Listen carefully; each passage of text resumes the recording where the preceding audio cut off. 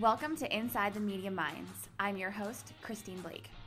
This show features in-depth interviews with tech reporters who share everything from their biggest pet peeves to their favorite stories and give you a behind-the-scenes look at the life of a technology reporter. We'll learn about the person behind the byline and get their thoughts on the top trending stories. From our studio at W2 Communications, let's go inside the media minds.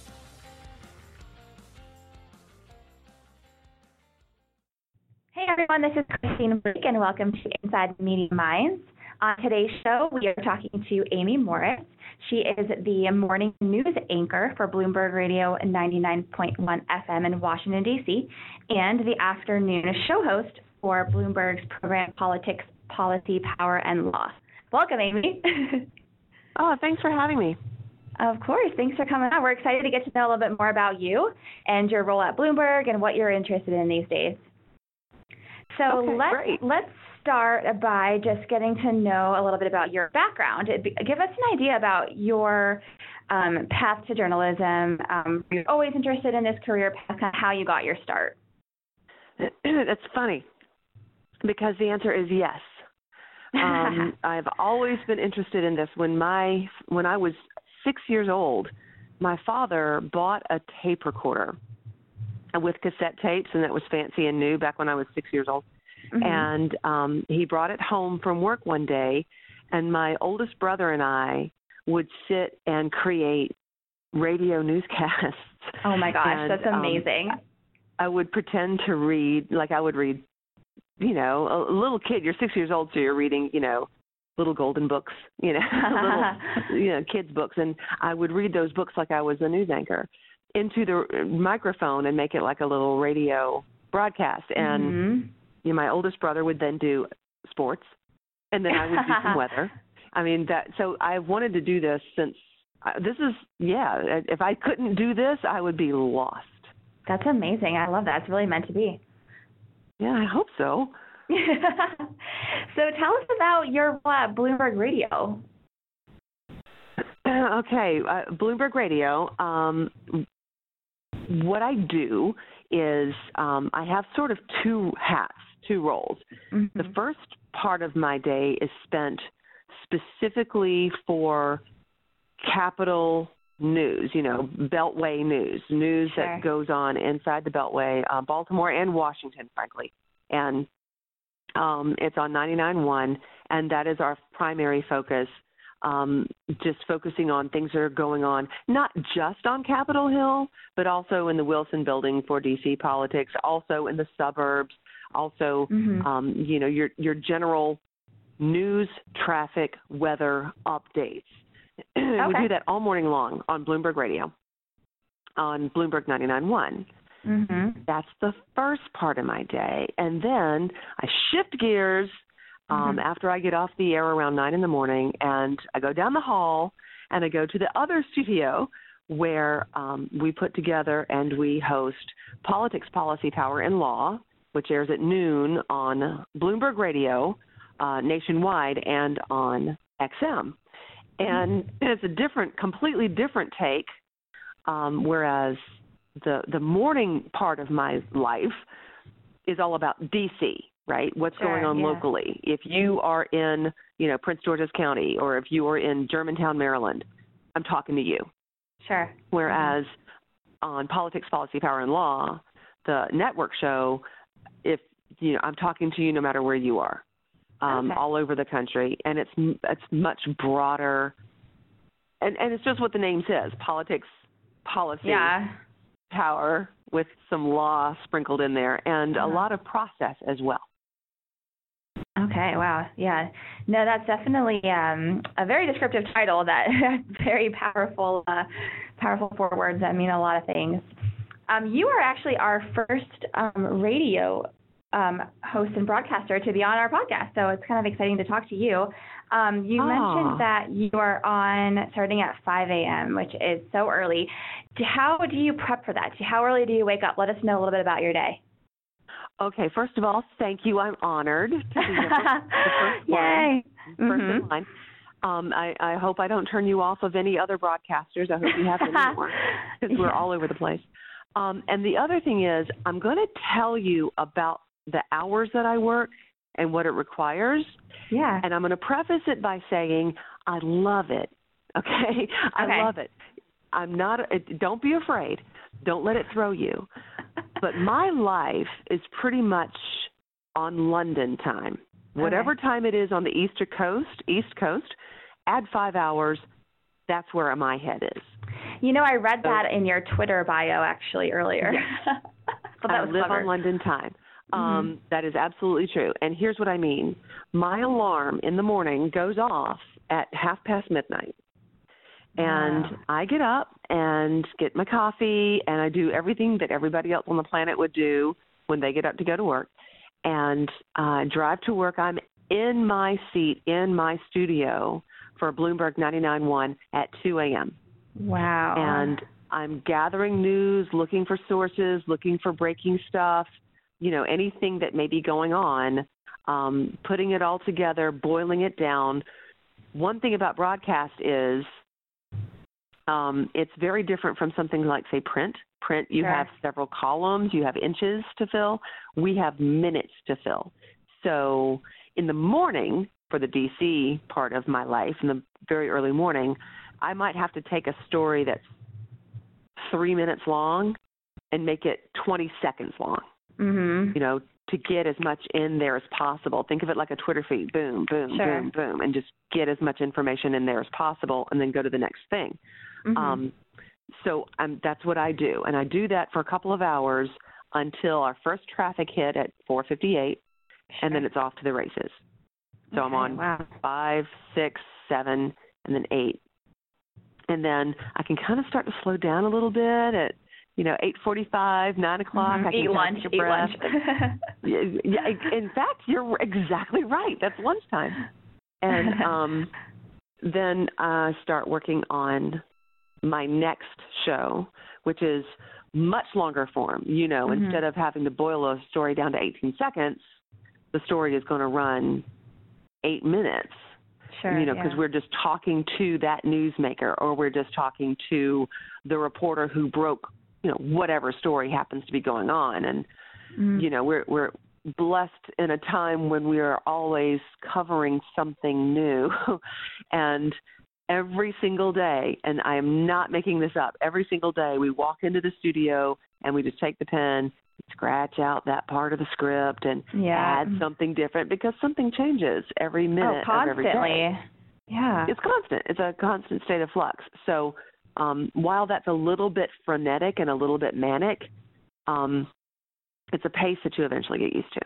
And then once that's over, I get home. I'm home by 2. So, I'm at my desk at 2 a.m. I go home by 2 p.m., and then I'm in bed by 6 p.m., and I start all over again. Wow, okay, got it. So you're getting ready for bed soon here.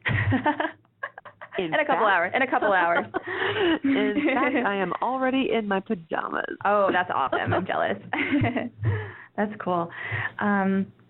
So, I want to talk a little bit about the stories. Understanding the morning news is a lot of the DC, the current events, the traffic, and all that. I want to talk a little bit about the stories that drive your interest and catch your interest for the Politics, Policy, Power, and Law show. What are some interesting things that you're seeing, working on, covering? That's a great question. The stories that catch my interest are usually stories that are based in the federal space, whether it's the federal government space or the federal business space. I find that fascinating.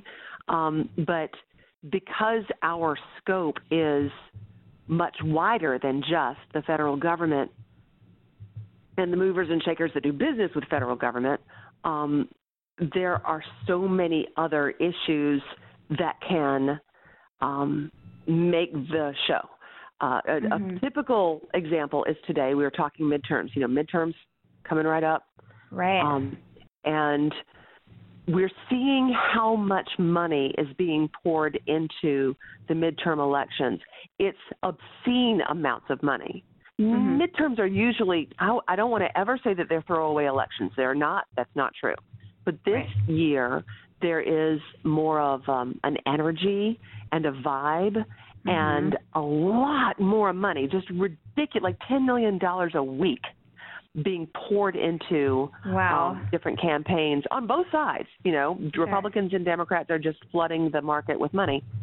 And so that's a typical type of story that we would do. And that is the kind of thing that drives the decision-making process. While I am not the editor and I don't always get to pick the stories, when something catches my eye, I can shoot it to my editor and he can go, you know what, we're not doing that. Or he'll say, that's a great idea, let's do that story.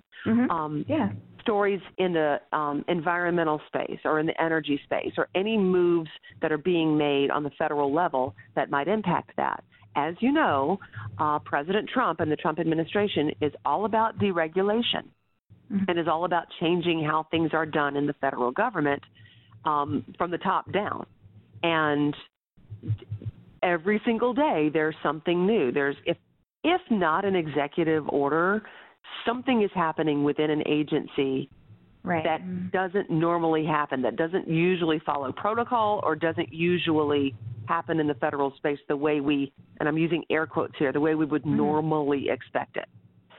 And all of that is fascinating. No matter where you are on the political spectrum, it's fascinating to watch the changes that are coming down the pike for good or for ill, because you know you have this front seat to history. Exactly. If they stick or not, you know, they the next guy who comes along may change it all. But that's definitely historical. What we watch for. No, we're living in interesting times, no matter how you slice it. Exactly. And then what would you say is one of the most personally interesting story that you've covered, or, you know, one of your favorite conversations that you've had, you know, in your whole career, or it could be recently, just at any point? Wow. That I've had? Yeah, just any one of your favorite stories. It's well, my very favorite interviewer of all time, I didn't do at Bloomberg. I didn't do it at Bloomberg, and it was with Stephen King, and the author. Yeah, sure. He was a gem and a delight, and after doing an interview with him, I was like, gosh, I didn't expect him to be like that at all, but he was just this lovely person, and just regaled me with all of these anecdotes about how he writes his books, and I found him to be fascinating. At Bloomberg, one of my favorite stories that we've covered is, you know, during the elections, different newsrooms have different people sort of embedded with the candidates. Everybody has somebody there so you can follow the candidate around and sort of get an idea of what they're doing. And Bloomberg had someone embedded in with the Trump campaign, in with their social media campaign.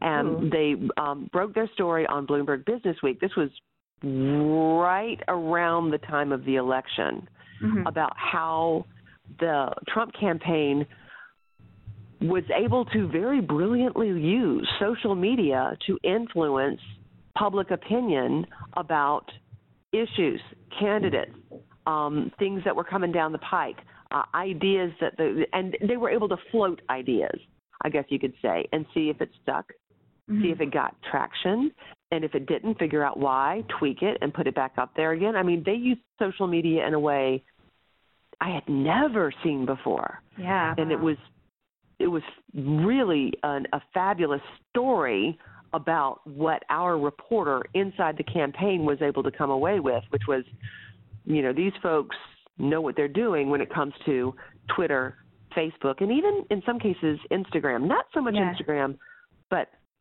definitely the classics, Twitter and Facebook. The classics. Exactly. You know, it was just really interesting. That's cool. And I actually listened to another question I was going to ask you. How has technology impacted the media landscape from your perspective? I know we're seeing so much in social media now and just all kinds of different stuff. Everything is so much faster. And I mean, I've been doing this since college, and you know, there was no Twitter, there was no Facebook when I was in college. Right. And you have to compete with people who are not just putting it out faster, but who are putting it out wrong. Right. And sometimes it's intentional and sometimes it's unintentional. But the mantra for any journalist, any legit news reporter needs to be get it right, then get it out there. Because if you get it wrong and get it out there, that's your reputation, and nobody's going to ever believe you again. Yeah, that's and important. You can run a correction, and you can try to fix it, but once you ring the bell, it's very hard to unring it, and especially now, if you ring that bell, I mean, have you ever tried to untweet? It cannot be done. It cannot be done. No. And people take screenshots. People capture that forever. Right. It's there forever. Even if you delete it, somebody's got it. Yeah. So you have to really be super, super careful about everything. And you always should be anyway. I mean, you don't want to put out misinformation. But now with the speed, the 24-hour news cycle, and people who maybe don't have the best interests of the journalism mantra at heart. There's a lot out there that you kind of have to navigate, a lot of landmines out there. You just have to be smart and careful. That's a great point. I like that mantra. And then this is a question that we ask everyone that comes on Inside the Media Minds, and it is, what do you predict will be one of the biggest headlines when 2018 comes to a close? Little predictions. You know, if 2018 were like any other year, but we've had hurricanes, we've had the Mueller investigation, we're going through the mail bombs right now, we've got historic amounts of money into some historic midterms, and that's not even talking about, what's going on in the entertainment industry and the Me Too movement. I mean, as a woman, I would say the Me Too movement is landscape changing. I mean, it is landscape altering, but there may be other things down the pike that might be as big. We don't know what's to come in the next couple of months. Right. You don't know what's going to happen, but at the same time, everything that has happened is so huge. I remember back in the halcyon days of, say, 2010, when you'd have one really big story and it's an easy question to answer. Now it's just crazy all the time. One really big story every week. And seems like it. And I don't know if the hurricanes and the link with climate change is going to be it, or if the Me Too movement and how that changes everything, including how men and women interact with each other, not just at work, but all the time. I don't know what the biggest one is going to be, but just because I am a woman and I am biased in that way, I think Me Too. But climate's kind of important too. And then you've got, politics come and go. Presidents come and go. Rocky landscapes when it comes to that sort of draining the swamp sort of attitude. That comes and goes. Yeah, absolutely. But you got one climate, you have that's kind of enormous. I know, some of the headlines on that recently have been a little scary. Yeah, absolutely. Well, Amy, it's been really, really great to have you on the podcast today. Thanks for coming on and letting us know a little bit more about you and Bloomberg. Oh, I was really delighted to come. I hope I helped. Thanks so much. It's my pleasure. I think it's so great to hear from a radio broadcaster, and we'll definitely be tuning in the morning and thinking about you and your early mornings and eating your lunch at 8:30 and all that good stuff. I'm impressed. I'm impressed with that level of scheduling. It's really good. I don't mind it. I love it. If I didn't love it, I wouldn't do it. And that's what matters, right? Yeah, that's right. That's right. Well, no matter what you do. Absolutely. Great. Well, thank you so much, Amy. Appreciate it. We'll talk to you soon. All right. Thank you so much. All righty. Bye. Bye-bye.